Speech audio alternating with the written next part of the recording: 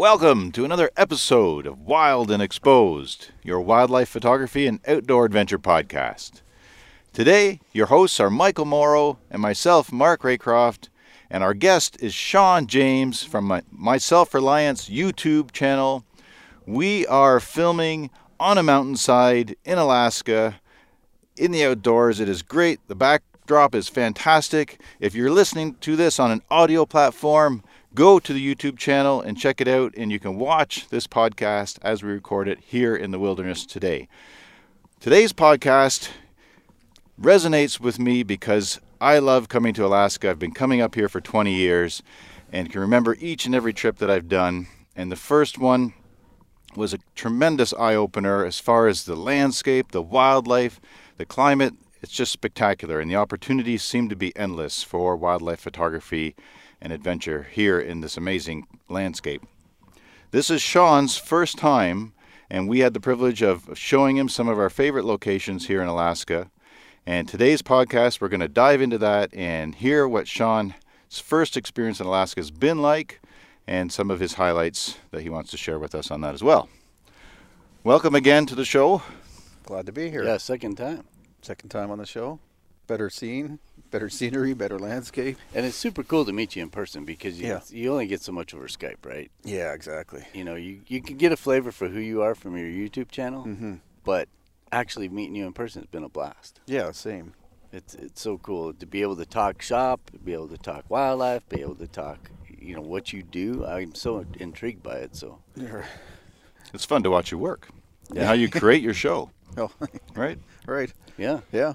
You've been at it for years, so it's so successful that from our point of view, I mean, our YouTube channel is something that we're excited about launching and expanding. So it's great to have you along on the trip for that reason, too. Well, it's good. The feeling's mutual, and learning from each other is mutual because I'm learning a lot about wildlife photography and landscape and wildlife behavior, and just seeing how that different lifestyle works. It's cool, and to see that you're being dedicated and actually semi-living up here or part-time living up here, that's pretty cool too. I can see why you were inspired to spend more time here. Yeah, I was like Mark. I've been coming up here since '92, and Wow. and every year, and it just got progressively longer and longer and longer. And it's like, you know what, I just move there. You know, planes are cool. You can fly just about anywhere. So if somebody calls for a job in the lower 48, Sure. you just go. Yeah. So my first time, and I remember when I was a kid watching Red Fisher, and I don't know if that was broadcast in the U.S. or not, but it's an old fellow that sitting around Scuttlebutt Lodge, and actually when I was building my cabin, I was thinking of Scuttlebutt Lodge and filming me talking to you guys sitting in my cabin like he did. But he always talked about these epic trips to the Kenai Peninsula. That was probably my first exposure to the idea of going to Alaska to do outdoor stuff, fishing and hunting and photography. And when I got that opportunity to come here, I mean, that was in the back of my mind, and forefront was that I've been following you guys, watching what you're doing, see these incredible shots, incredible animals. Like, yeah, I want to go. Well, not a good year. It was actually quite busy back home, and didn't really want to fit it in. Didn't feel right leaving my wife and the dog and the kids and just taking off for 2 weeks. But how could I turn this down? And it's been worth it, every second of it. What do you think's been the coolest thing that you've had over these 2 weeks? Is there one that just stands out? I think. So I'm thinking a wildlife encounter. Yeah. I mean, so first of all, I've never seen a brown bear. So grizzlies that were on my bucket list, of course, obviously. I've never seen Alaska Yukon moose, which these things are massive compared to what I'm used to. But I would say probably seeing that first brown bear actually down at the river when we were fishing, and sow and cub came running out of the bush and running down the middle of the river up towards us. That was awesome. It was fleeting, but it just gave me a feel for what it was going to be like and what it's like here, and what those animals are like compared to the black bears that I'm used to seeing. It's pretty cool. That was a great way to start the trip, too. I mean, Sean drove down to Medicine Seward after we'd spent 3 days on a boat, filming along the coast of the Kenai Fjords, and then we moved over to into the Kenai Peninsula for salmon run, hoping for a salmon run, but it was between runs at the time. But it was great to hang out, and then that was couple of days there, that was a great way to finish it with that sighting of that brown bear with her cub. Yeah, that's right.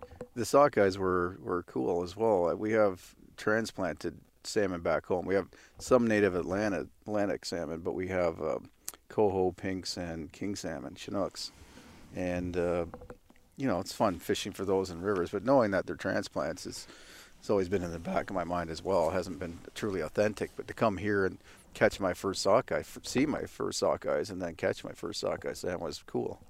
And it was a beautiful fish, too. It was Picture perfect. Yeah, it really Brilliant was. red. So that was a great start to the trip for sure. Highlights since then, I've had some cool adventures. The moose today and the moose last few days, but also spending time with the brown bears up in Katmai Park and at Brooks Falls. That was pretty special as well. So we were talking last night, and we were trying to find some other stuff to do, but it's so limited. I mean, you can drive to Kenai, you can get to Seward, you can get to Homer, you can drive up north and go through Tok or Denali. That's kind of it. It's hard to drive somewhere. So if you get the chance to fly, you really see, and it's so much variation and stuff too, right? Yeah, and I would, coming back, I would plan to do more of that for sure, in different directions, different experiences. Just the bears alone, it was cool where I went, but it was a fairly popular place with quite a number of people there. I'd like to actually see them in a less controlled setting, even though it was nice for a first, really actually nice for a first experience to be there when it is so controlled and so safe. But to get along the coastline somewhere and see them that way would be on my bucket list for next trip. Right. And there's a lot of places to do that, and you can put yourself in so many different situations where you can do the tidal flats, or you can go up on a river, or you can do all kinds of things. Yeah. I mean, it really is a frontier, last frontier. It's again, cabins in a fairly remote place for where I live, for the province in Canada that I live, but it just doesn't compare. I mean, we're not far from a fairly major center up here, and to be into moose like this, and to know the bears just walk into town randomly. There's grizzlies this close to where we are. It's a wild place. Yeah, we saw a grizzly the other night. If you're watching on YouTube and you see down the valley that's behind us, we ran into a grizzly right there. Yeah, that's crazy. So for your trip to Brooks Falls, then, what did you use for equipment on that? Or how many bears did you see, and then how did you need a big telephoto, or was it manageable without? So we got off the plane. We landed on the plane at the beach, and there was about a half dozen, maybe 10 float planes at the beach. And right away, we couldn't land where we wanted to because there was a sow with 3 cubs nursing on the beach. No kidding. That's your welcoming party. Yeah, exactly. Wow. Now the regulations are, and for ethical purposes, you're supposed to stay 50 yards. Of course, you can't control wildlife always. They wander towards you, and you have to try to step out of the way and respect the distance. But 50 yards is what we were able to approach to those animals, and without disturbing them.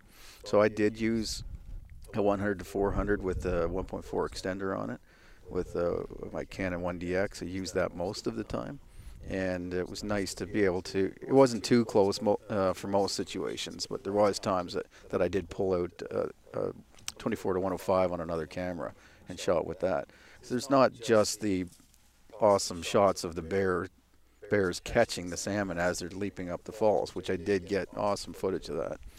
Slow-mo of the bear reaching out as the 3 or 4 fish are flying past it, and he reaches out and grabs it.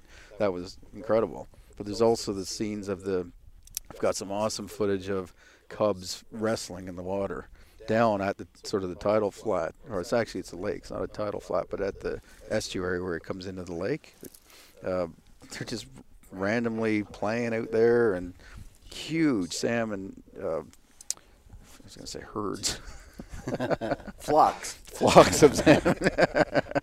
And a bear would move, and the whole water was just roiling. It was just boiling of sockeye salmon all around these bears, and that was cool. So to have a wider angle lens to capture that whole scene was good too. And then they're just walking randomly past you. Sows with cubs, especially down below the falls, they didn't want the competition. The safety, they're keeping their cubs safe, so they're staying away from the males, which were big and aggressive and jockeying for position at the prime spots at the falls themselves. So it's great to have a variety of lens lengths. There's a couple of ponds, like dry meadow sort of things, and the sows were sleeping out in those with the cubs and staying away from the boars again. So I got some footage of that. It's just incredible, and it doesn't take long to capture all that footage. And then you're looking for different opportunities. So you go there. This is the way I operate. I go and I see something, see an animal even here, like a moose here. You just shoot, not looking for the best composition or exposure and lighting and all that. It's like, okay, I capture it now. I'm going to get into the meat of it and do it properly. So I've got probably 100 gigabytes of footage of just random shots, and then I start focusing on trying to capture what I should be capturing. Yeah, it wasn't a couple days into the trip, and you were thinking you might need to pick up some more hard drives. Yeah, exactly. I went through this morning, about 150 gigabytes. Yeah, great. It makes for a good day. Yeah.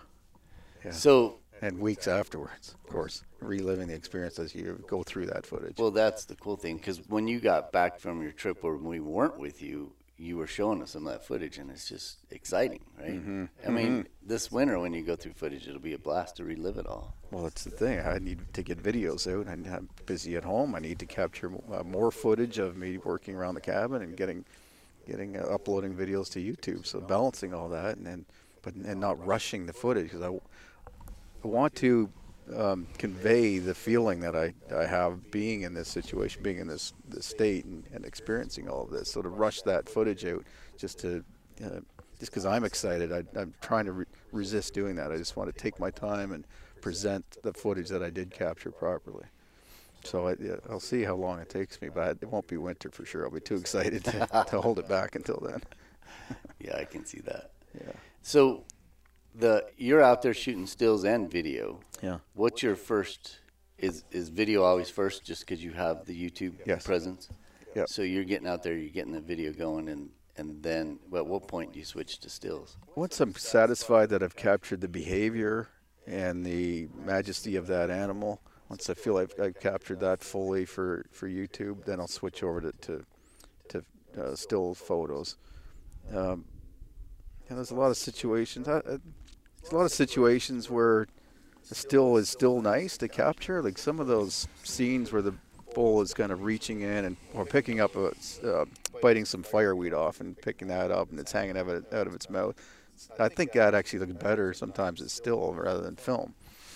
So when I see that, I'm filming, then I switch my camera over to photo and take that. And then I got to a point actually when we had so many great opportunities that I pulled out a second camera, had that on my shoulder, and I was taking stills with that. And the other thing is having that smaller camera with a 24-105 let me open that up and capture the scene, because look behind us right now if you're watching this on YouTube. This scene is where the moose were, so I wanted to get that majestic mountain in the background and the clouds rolling in as the moose is standing there feeding, or two moose together. And that was another good opportunity to get that wider lens out and capture those interactions. Do you have some? No, it's just making the most of the scenario, Yeah. right? I mean, that's something when you're here, you do get caught up in the moment. You do want those typical portraits, but to realize the landscape is so complementary and the environment adds to that. So to capture that hats off to you for recognizing that and doing all that variety for your show. Well, not my background, but I've spent more time over the years photographing and filming landscapes and getting the overall feeling of an area, because as much as I love animals, it hasn't been a focus. I haven't gone to places specifically to photograph wildlife. So my mind first goes to the landscape and the interaction of the animal with the landscape rather than the portrait of the animal itself. For one thing, I'm not used to seeing such awesome specimens of each species that we see here in Alaska. I might, if I see a cow moose at home, I'm capturing that cow moose. It's not all that dynamic itself, but to put it in the scene and see where it lives, that to me is capturing the essence of that animal. So that is my primary focus first, and then I start looking at, okay, now let's see the flies on that animal and how he's reacting to that. Start looking at the details. That I'm seriously guilty of rolling out with the big lens, and it's just portrait, close up. And this trip, this And slow-mo close-up. slow-mo close. Yeah. Right. But I have been bringing just one lens with me to force me to, and using a wide angle, Oh, really? just to force myself, okay, let's quit doing that, because I never will do it. If I have a big lens, it's always going to be a big lens. Right. But I think I miss a ton of what you just explained. Yeah. And I think it's so important. And if you can capture it properly, and if you've got the right exposure range, and it's pretty sweet. And it's a little harder to get. Like today, I mean, you got big white clouds, and then you got this other, we were talking about it the other day. Didn't you say something where, man, it's so hard to capture what your eyes can see. Yeah. I mean, look at the scale. Yeah, the scale of this. It's a panorama. I mean, you can capture it somewhat by panning with film, but you still don't get the majesty. So it is hard to capture for sure. And sometimes I like being able to pick an animal out and be able to. Another reason I don't use prime lenses, I'd like to focus on that animal and pan out, or opposite, focus in and see that scale, like to see the moose. Because these moose are massive, but when you see them in the scale of the mountains, it's appropriate. Right. So you want to be able to capture both. The other thing along those lines of being dynamic and constantly thinking, I'm so impressed watching you, because you have the cameras you just mentioned, but you also have this GoPro that appears magically. Right. You'll be walking down the trail and here's the GoPro. I'm like, what? How did he get that out here in front of us? Just a little while ago, we were photographing moose. Oh, I know, right? And we're all, I don't know, what would you say, 50 yards away? Sure. Whatever it was. That's right. I mean, they were a distance off, right? So we're all sitting there filming, and I didn't see you do it. But I didn't see him either. And then, oh, wow. The moose starts coming this way, so we're all backing up. But he had strategically put this GoPro on, what was it, a branch or something? Well, sometimes you get lucky. So what I had done, the moose was about 50 yards off. There was two within distance, filming distance, and one was feeding away from me. So I went and put the GoPro on a rock, and I was going to stand in the scene and do a talking scene. I was going to talk to that camera, and then I noticed the bull turn towards me. So I turned the camera to him instead of to me, and then I backed off and let him have a path to come through there. Sure enough, he walks within 5 yards of the camera. So I hope I can show you the footage of that. I hope it turned out.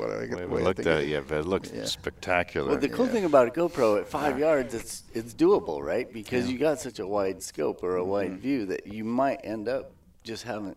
You could also just have like his shoulder. Yeah, right. Who knows? I mean, it's going to be cool to watch. I suspect it's going to be good. Yeah, I think it's going to be pretty cool, and then probably get that whole mountainside behind him, right? Well, that's the thing. That's what I like about these action cameras. They have a wide perspective. I keep it on linear setting typically, so it's a little less bubbly, but it's still fairly wide. But you get that low perspective as well. So the camera's down here and the moose is up here, right? So that's why I like using it a lot. I use it for fishing. I put it in the water. I had some great footage up at Twin Lakes where I'm catching grayling, which is another bucket list fish for me or experience. Caught some grayling and Arctic char, reeled them in right to the GoPro, right at sitting in the water. So perspective, it's something I never would do with the DSLR. Right. So how did that progress from when you started your YouTube channel? You're editing stuff together, right? And are you constantly thinking, oh, it'd been so cool if I'd had this, or it'd been so cool if is it been that learning since you started till now where you just know, okay, if I get this wide and this GoPro and this, did you start out like that, I guess is my question, or have you just evolved with it? I would say, I was sort of forced to use action cameras early because I spend a lot of time on the water, fishing and canoeing in particular. So on a canoe trip, and specifically this year, I had an incident. When on a canoe trip, you don't want to expose your expensive DSLR to water. So when I'm paddling across a lake and it's huge waves and fighting a fish or something, awesome scene, but I'm not going to have my DSLR out of a dry bag in that situation. So naturally, the GoPro is clipped to the thwart of the canoe, and I'm capturing that. I also like to, put it in the water as I'm paddling along to get that paddle slow-mo going through the lake or the waves crashing. So I used them early. But what I also learned after editing my own videos that you need to create a full story within a story. So a film or video is 100 maybe short stories. So me reaching over and picking this thing up is the story. If I just do this, or if I'm sitting like this and all of a sudden I've got this thing in my hand, well, how did it get into my hand? Well, that's very hard to capture with a DSLR. So you stick that GoPro down there, maybe it's a DSLR and a tripod behind me. I reach for that thing. I've got 2 different perspectives. Now I can cut a second or 3 seconds out of from different cameras and mesh that all together to make a complete story. Right. So that's been the evolution, is figuring, and I think it, as an editor, when I started working with a bunch of editors and shooters, I always would hire, for my shooters, I always would hire someone that edited first. Because if they had to deal with making a story without having the footage, they know right away, oh, I'm going to do it way better than this guy who shot this for me, because I know where it's easy to get the obvious stuff. It's those little things that really put the cherry on top. It makes it so much more watchable from an audience perspective, and you don't know why it's more watchable. You just enjoy that experience more, and that's typically what it is. Right. And I noticed on a lot of your videos, and people should go check out your channel, but the audio. You spend a lot of time with audio. It sounds like we haven't talked about this, but I think I would assume that you do. I do spend a lot of time on audio. That's one. I don't think anybody tolerates poor audio on a video or a movie. If you went to a movie and the audio was horrible, especially now with people using headphones a lot to watch things, we're watching more and more on our iPhones. And if you're in a public space, you're gonna have earbuds in or headphones, and a mosquito at the wrong time coming in and buzzing on my camera that I've captured. If I don't try to soften that in the editing process, people are whipping their headphone off because, first of all, they think the thing is biting them, or or it's just so screechy loud that it's offensive. Right. So that's one reason to focus on it, but it also it's immersive. You feel like you're part of that scene if you hear all of the proper audio and at the right levels. Well, I spent a lot of times balancing those audio levels. Yeah, an example that hits me from a lot of your videos, when you do the cooking stuff, like if you're cooking on the stove, you'll hear the spoon go into the pot, or you'll hear the knife cut through and hit the cutting board, or whatever it is. Right. And that's like those little specialty shots. That stuff helps tell that story. And a lot of times some of that audio actually comes from a GoPro, because that GoPro can be right up against that pot or in a place that you're going to capture different audio. So I have to listen to the audio, and it is challenging with 3 different cameras balancing the audio, because you'll have GoPro that's not great, and DSLR. I use a Rode external mic on my camera on my DSLR, and it captures phenomenal sound. But then I've got to balance that, so it takes some effort. Right.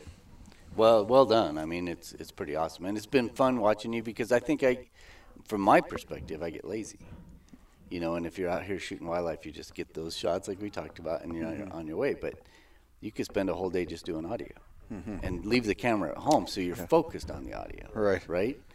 Yeah. And I don't think, for sure, amateurs don't do that just because they don't know yet. A lot of lazy YouTubers, and that's where I upload all of my videos on YouTube. They don't bother with the audio, and it's not watchable, and people turn off, and they don't know. The creator doesn't know why people aren't watching their videos. A lot of times it's that audio. Right. You need to spend time balancing it. I have somebody that I spend time with that we do videos together, but you're constantly, when I'm watching his videos, I've got the controller in my hands. I'm adjusting the audio up and down, because all of a sudden he's screaming, and the next minute I can barely hear him. So no, it's you got to focus on that. So recording audio separately is pretty important, so that you can dub over audio that's not good from a scene. Maybe a dog barks or something, and it's not appropriate for a dog to bark if I'm sitting there reading, for example, in the cabin, and Callie barks because a bear stepped on the back porch. Well, that's not audio that makes for a relaxing experience. I need to have backup audio that I can dub over that, and I think it's appropriate to do that. Yeah. Oh, yeah. I think it keeps the story on track. So take us on the second chapter of your adventure here in Alaska. So the first 3 days. This was a bucket list. Well, yes. Okay. First 3 days were awesome. So fishing, first grizzly bear experience, brown bear, and then came back here to Anchorage, and then flew out to a bucket list destination for sure. So part of the inspiration for my cabin build was watching Dick Proenneke, and the film that was published or available to us in Canada was Alone in the Wilderness. And it was a story of Dick Proenneke moving up to Alaska and homesteading essentially on Twin Lakes up in Lake Clark, what's now Lake Clark National Park. At the time, it was just pristine wilderness. So he, in 1968, cut some logs down. 1969, built this cabin, and very inspirational. He planned on staying there for a year and ended up staying for 30 years living in this thing. So, of course, me doing what I'm doing, how could I not be, enamored with that story? So I did. It was a future bucket list. Didn't think it was going to happen this quickly, but when you guys suggested I come out here, and oh, by the way, you might want to stop by here. That was a little carrot that was dropped, and I thought, oh, okay, maybe I should make this work, and talked to my wife about it, and she agreed. How could I turn that opportunity down? So I flew out there on several days ago for 4 days. Spent 2 nights camping. On the beach within sight of Dick Proenneke's cabin, and just had an awesome experience. It was just something to walk into that cabin, be alone in his cabin, right in the logbook there on the table that he wrote all of his journals, with the journals sitting beside me. And it was just as if, watching those movies for the last 30 years about him doing that, and being able to sit in those chairs and experience that was just surreal. And the camp on the beach where he fished where Hope Creek dumped into Twin Lakes. He fished there whenever he needed a meal of fish, and I camped right beside that creek. I went down, caught fish, and cooked them over the campfire. It's hard to explain the feeling. You had to have chills going up all the time, right? Right, yeah. It's just one thing after another because you're so familiar with it. Exactly. That's pretty cool. Yeah, and now I'm rereading the book, and I'm going to rewatch the movies, because now I can put everything in perspective. When he says I hiked up to Cowgill Bench and there was caribou there or a grizzly bear, I've been up there now. I can feel that. I can envision exactly what he saw back then. It's incredible. I picked up that book about 15 years ago, and I think I read it in 2 days. Mm-hmm. I just barely set it down. The journals were so engaging, and his lifestyle there. And we'll put a link in our show notes for those that might be interested in finding a copy of this book for yourselves. It's still available and is definitely an iconic story here in Alaska. Mm-hmm. And we didn't go on that trip with you because you felt, and we agreed, it was important for you to experience that because of your channel and because of just what it meant to you. I think having you going by yourself was kind of cool. Yeah, absolutely. I didn't want to say to you guys straight out that I'd rather do it alone, but thank you for that, having that respect to allow me to do that without tagging along. As much as I love you guys, we would have been. So what you doing? What'd you see? What's that? How did he do that? Why are we in every video over in the background? Yeah, right. Where's Waldo? Well, a lot of people found my channel and have followed my story because they knew of the Dick Proenneke story first. They were searching for other cabin things after watching Dick Proenneke and Alone in the Wilderness, and stumbled across my content. So a lot of my audience knows as much about him as they now know about me. Right. So it feels like sort of a community thing, a community experience. How cool would it be for you to go back 50 years and because we all living in modern times. You're using YouTube. You have to have internet. You have to have some of the things that we have. Obviously, he didn't have anything like that out there, right? Would you trade everything today to go back and do that, live like that back then 50 years ago? I don't think so, for a couple of reasons. One is that, if you're young, first of all, you think 1969 or 1970 is eons ago, centuries. But not much has actually changed from that period to now. Dick Proenneke was, you can almost call him the original YouTuber. He was capturing all of it on film. I couldn't even guess at how many people actually have homesteaded in Alaska and have built cabins, and they're still living that lifestyle. They don't document it. Dick Proenneke went out there specifically for the purpose of making an attempt to live that life, but also to capture it and share it with the world. So he would film. He would go back to Iowa, film in the summer, go back to Iowa the first several winters, and present that material to an audience, a paying audience. And then eventually was hired by the Park Service to document everything he saw up there and continue to film and photograph wildlife and the ecology of the region, the landscape, the climate, and keep track of all of those things for the benefit of all of us. So he shared that. And I'm basically doing the same thing. So I know if he was to fast forward 50 years and live in our time, he would be doing exactly what I'm doing, I feel. And probably be doing backflips because he'd be shooting in 4K. Exactly. Because you look at some of that footage of him shooting, and it's Yeah. this old, Bolex. Yeah. I mean, his telephoto lens looks like a cigar. I mean, it's just, he got some cool stuff for the time, and for Yeah. what he was getting was probably, he'd probably come back. I didn't realize that he would do shows when he went back home. Really? Yeah, that's how he planned on funding. Like, he was retired, and you know, people ask me, and apparently they also asked him that people would write to him instead of sending an email, of course. So he spent a lot of time at the cabin responding to letters. He would maybe send 50 letters back on the planes that would come in and deliver his supplies each week or every couple of weeks. So young guys ask, well, how do I do that? I want to get out, bow out of society now at 21 or 23, which I tried at 21 briefly too. And his response to them was, don't. You need to go live life. You need to experience it. And maybe then get disenchanted and want to bow out of society. But still, you need to contribute to it first. And now, and you know, and then later in your life, decide to do something like what he's done and what I'm doing now. That's interesting. I would have assumed, you know, because I think about it all the time. It's, wow, what was this place like 50 years ago? I would trade it in a heartbeat, but maybe not. Yeah, I would say, first of all, in Alaska, a lot of it still is the same. In Twin Lakes, I would say, hasn't changed much. I went up there a little bit fearful that I would not be able to catch enough fish for meals. Well, I caught maybe a dozen grayling and half a dozen or more char, and had no problem catching those. And I would imagine, well, I've read his journals and his book, and there was lots of times he didn't catch any fish. I think it's probably almost identical in the amount of wildlife that's there, the amount of fish that's in the lakes, the cleanliness of that lake. So not much has changed, except we have more modern gear and better, you know, safer flights and so on. So, Right. yeah, I don't think I'd bother going back in time.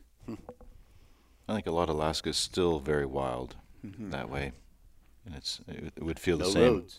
right? You know, it's float plane access, beach landing access. It still feels that way to me. That's one of the reasons I'm drawn to continue to return up here. Well, and even a lot of the planes that take you to these locations are the same planes that were flying back then, right? Yeah, in fact, I True. stayed at Yeah, the lodge. right. Yeah. That where he stayed when he was not in Twin Lakes. He would come out and do some work around the farm lodge. That's the lodge that they stayed at, and I was flown in and out of Twin Lakes by the same family of pilots and the same planes that were used to fly Dick Prentick in and out. So that was part of the experience too. It was not much has changed. It's been 40, 50 years, but really not much has changed, and it felt that way to me. Right. It's timeless. It really was a timeless experience. And you were fortunate with weather. I think that's something with only having the number of days you had to camp there. There was, you know, we were watching the forecasts, and I mean, as much as it's impossible to truly predict in the mountains along the coastline, but you had good fortune for that, for your storytelling and video recording. Yeah, I got socked in with rain, overcast skies like this, but with rain for maybe 2 or 3 hours and one afternoon. But the skies were dramatic the rest of the time, so and it was showering on and off, but it just added to it. I wouldn't want a bluebird sky in a place like that. So it was awesome. Saw a couple of bears. Caught the fish, got to spend time in the cabin alone, filmed and photographed literally every square inch of the place. And I'll be going back and implementing some of what I learned from seeing what he did in my cabin and future buildings. Well, and like you said earlier, I mean, you go back and read the book now, you can pinpoint something that you may not have understood reading it before. Now you're like, oh, I saw that, or whatever, you experienced that, whatever, you know, it's like going up to the ridge. Right, yeah.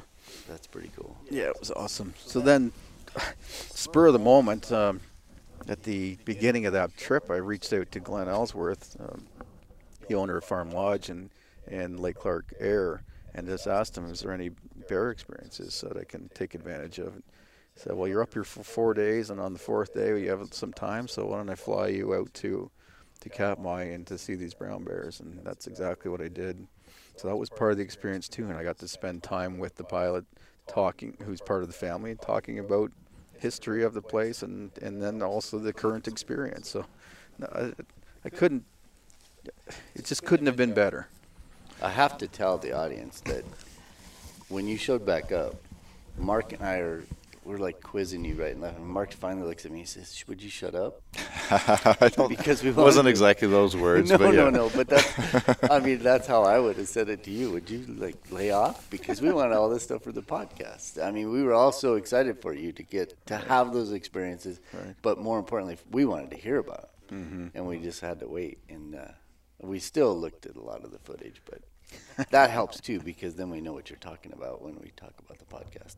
Well, I think when you ask somebody to tell a story, and if they're telling it to that person, it's always best told the first time. Yep. You know, they can tell the story just as well another time to different people. But if you sit down and look at that same person, and I was like, well, I told you yesterday. So that's why I was just trying to. No, I agree. I agree 100%.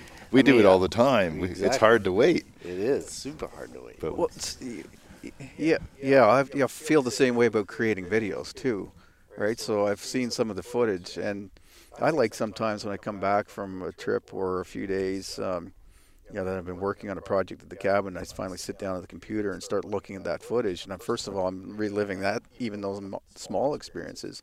And it's like, okay, now what do I do with this? How do I present this to my audience in a way that truly conveys what I felt while I was doing that project, or the difficulty of it, or maybe the ease of it, whatever that was. Now I feel the same way about this trip. I've got 12 days of footage, just this type of thing, and I've got the Twin Lakes, I've got the animal experiences, and I have to figure out how best to put this all together to truly present it the way I felt it, and that's challenging. That's why I say about not. I don't want to wait too long, so it's not fresh. Right. That's on one hand. I'd like to come back and create a video quickly, but I also don't want to just throw it together and then release it. So because I think that would be doing disservice to the place and the trip. So I will be releasing quite a number of videos, sort of behind the scenes videos, like a daily vlog showing this type of thing, and then I'll be doing my typical format, which again, the cabin life is everything people dream it to be and are attracted to myself and Dick Prenicke's story to begin with. And that's that, I don't know, simplicity and, just hearkening back, I guess, to simpler times is probably the thing. And to relax, to, sit down and watch my stuff at the end of a stressful week at work or whatever it is. I want to present what I've experienced here in that format so that you feel relaxed watching my content, watching my videos, and seeing my photographs, whatever it is. So. And we really appreciate, the time collaborating with you on an experience like this, because we're expanding that in our storytelling with, our wildlife photography and our adventures, and we want people to feel like they've been with us on a trip like this.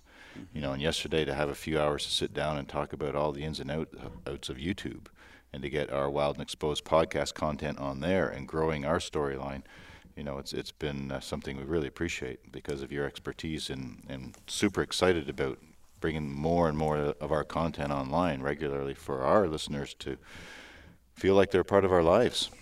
Yeah, and I'm looking forward to watching that. Like, part of what I was attracted to you guys for to begin with is the quality of the content that you create, and I feel like that's my next step. I'm capturing what I'm doing in a simple format. I feel like in order to really convey that feeling, that emotion behind what I'm doing, I need to increase the quality, improve the quality.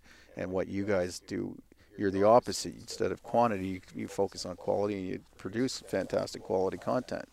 The audience, I think, wants to see more of the unedited version of Wild and Exposed podcast and Mark Raycroft and Mike Morrow. You can see the behind the scenes, and that's I think the meshing of our two sort of brands, or us as guys to get together and learn from one another, I think is just timely. I think it's the perfect time for both of us, for me to improve my quality, for me to have more exposure to wild places like this and wildlife that I've always loved but never really got time to focus on to capture it properly, and you guys to get more in tune with the storytelling behind what you do. Yeah, absolutely. So I think it's a great synergy. Yeah, no, it's been that way for sure. And we should point out that you actually have two channels. Mm-hmm. The one channel is huge, Monster, My Self-Reliance, but you also run, it's a monster too compared to us. But the Sean James channel is almost at 100,000 subscribers. So, I mean, if you're looking at his stuff, make sure you go look at both, because there's different content on both, and it's... Yeah, I think there's value in watching both. I think Sean James' channel is more of the behind the scenes. I think part of it is that I've become so passionate about creating content as much as living the lifestyle. I actually really enjoy filming, photographing, editing, and presenting. So my main channel, My Self-Reliance, it's more sort of film format, or it's less educational, less tutorial based, and less behind the scenes. A slightly more edited version. Where Sean James, I literally go out and just film me driving into town to get groceries, which people are interested in from the cabin. How do you get this food here? How do you get building materials? So to show that kind of stuff on that channel makes sense, and it means that I get to go and continue filming on those days that it's not so peaceful or educational or whatever. It's just me filming, and then I get to edit that. So I'm really living my life twice, everything, by having the two channels. I go out and I do the thing, and I get to edit it, or film it, edit it, and share it with somebody, so I'm reliving it again. That's pretty cool. We have one life to live, right? To live it fully. And I got to tell you, my audience inspires me to do cool things each and every day. And when you get yourself to a point where you have to maintain 2 YouTube channels and produce enough content for that, there's no sitting around. There's no getting up in the morning and saying, I just feel like being lazy today. Because people want to watch what I'm doing, and I want to live my best life. So if that's the inspiration, I need people, a global audience, to get me off my butt to get out there and do something interesting. That's great. It's cool. I think that's a good way to look at it. Well said. Yeah. I think it summarizes this trip too. I mean, as far as the long days and the nonstop and trying to make the most of all the different aspects of what we're doing, of the filmmaking, the wildlife experiences, the physical challenges, the lack of sleep, then the editorial side and keeping up with those commitments. I was going to say that earlier, because when you first got here that first morning, I don't remember what we were doing. I think that was the day we were traveling to another spot. Mm-hmm. And I woke up at like 7 or something. It was a late day for us, right? And I went over to your cabin, and I was like, "Where's Sean?" And he's like, "He's already out shooting." He's already been out shooting for 2 hours. Right. He's been flying the drone. He already caught a fish. He's already done all this stuff, and it's like 7 o'clock in the morning. Right. So that totally speaks to, it's like, but everything you're doing is awesome. It's fun, right? It's not like exactly. It's not like you have to go push papers through a printer or do something that is this mundane task. It's cool stuff. I mean, who gets to fly a drone over a harbor, right? Yeah. So. Well, and people, so many people would like to make a career out of YouTube or what you're doing, wildlife photography or filming, cinematography, whatever it is. If you're not that passionate about it, that you get up at 5 o'clock in the morning after being on the road and flights for the previous 23 hours, then you're probably not going to be able to make a career of it. It's nice to have a hobby and maybe make a little extra money doing that thing. But if you want to be successful at anything, you have to be doing things that other people aren't willing to do. And that means getting up at 5 o'clock in the morning and filming a video by 7, maybe editing it that same day and releasing it.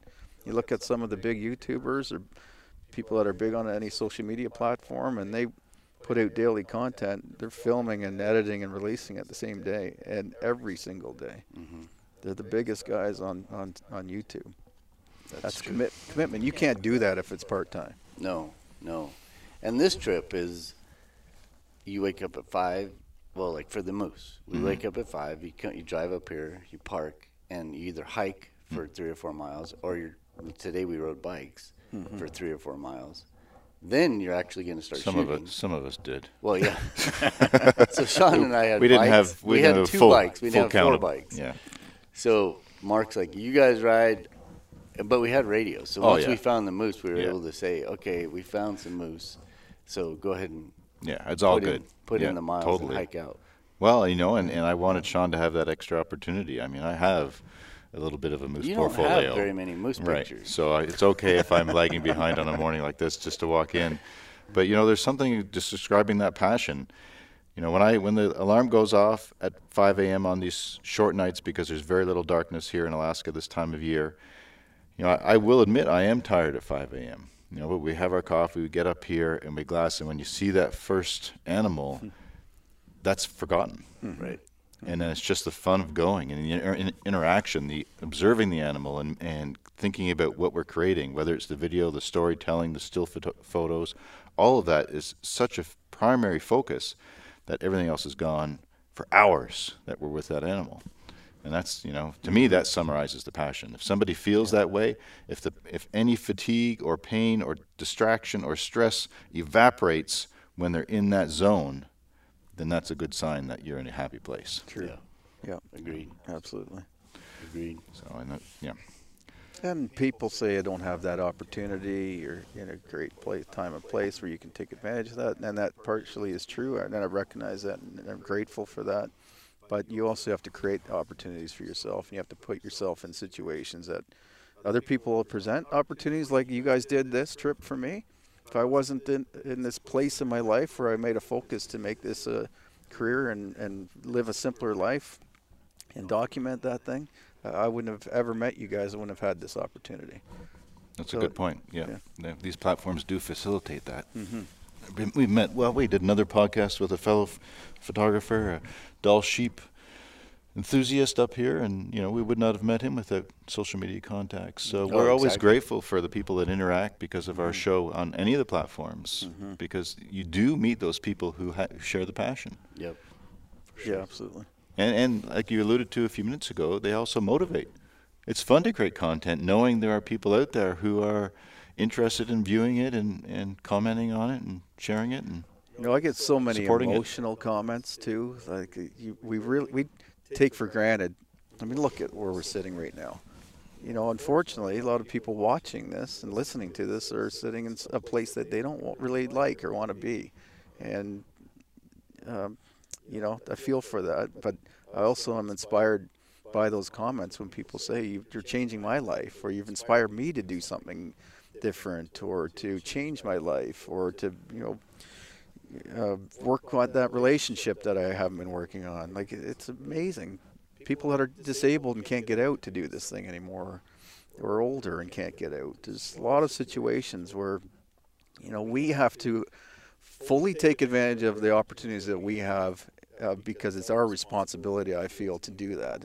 It would be irresponsible for us to have, health and good fortune and live in a place that we can experience this and then not do it when there's people that would love to be in our position and can't. Right. Well said. Yeah. Very grateful and love to share it for those reasons. Absolutely. Well, shall we attend to some editing for a couple of hours and then plan our next adventure? Well, the thing is, the last 2 days it's been sunny. So by this time of the day, yes. You can't really shoot because it's so harsh. Right. We don't have any harsh lights, so that means we can hop back on these bikes and ride another 3 miles. Oh, can we like toss a coin to see who gets the bike? Yeah, this time. Yeah, for sure. Okay, all right. I don't mind. I don't mind hiking. Yeah, I'd rather hike at this point. I haven't been on a bike since we got Cali 3 years ago. And I remember last time I was on a bike when I hadn't been biking and how sore my butt was for the next week afterwards.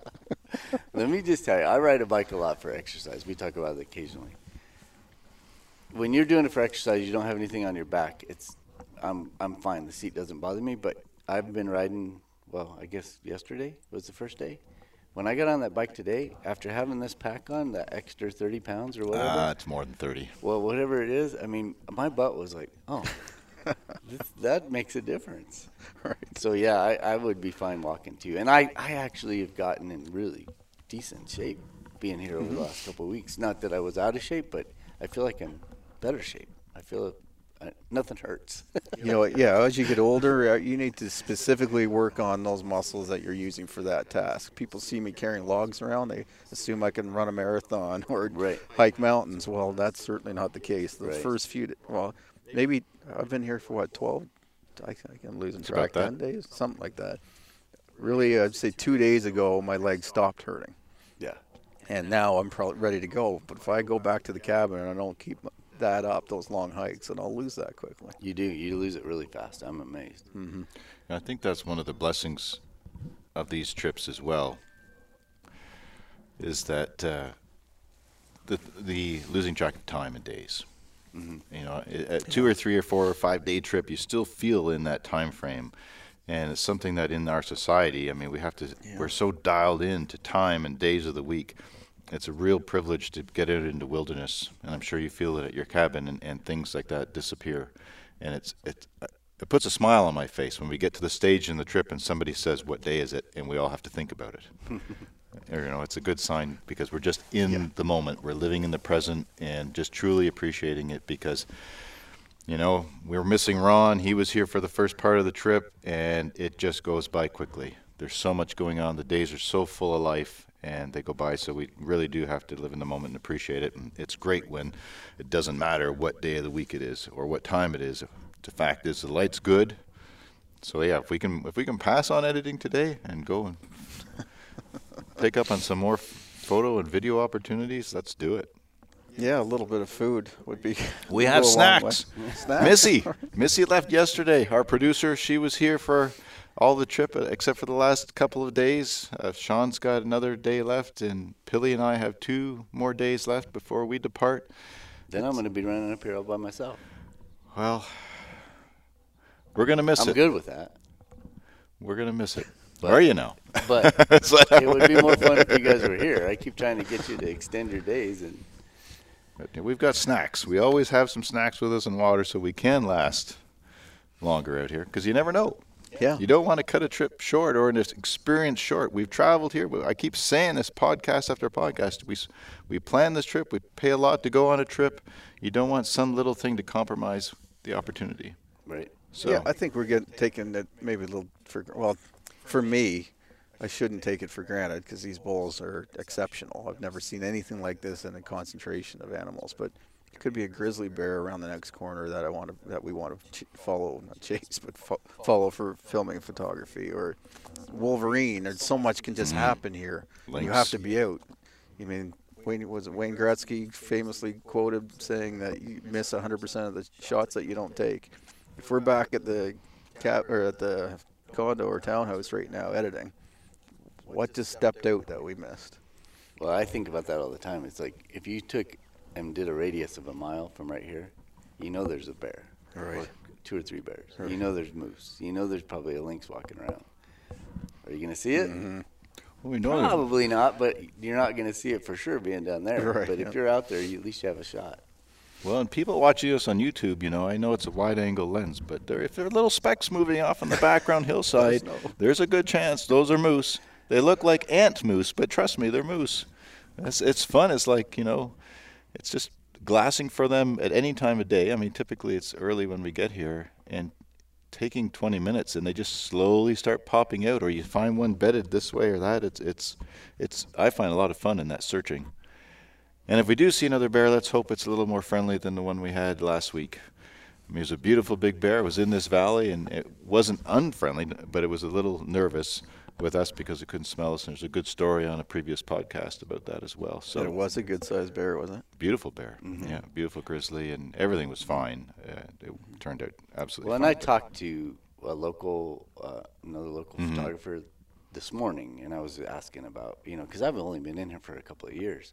And I've seen bears like way off on the ridge, and it's no big deal, right? But when you're within 100 yards, right, you know, you really want to know the temperament of these bears. You go to Kodiak or Katmai, you know, you're in a safe zone. Out here, you don't know. I mean, are these bears habituated, or are will they look at us as a threat? You know, and what he said was, you know, they're good bears. I mean, for the most part, you're not going to have a problem.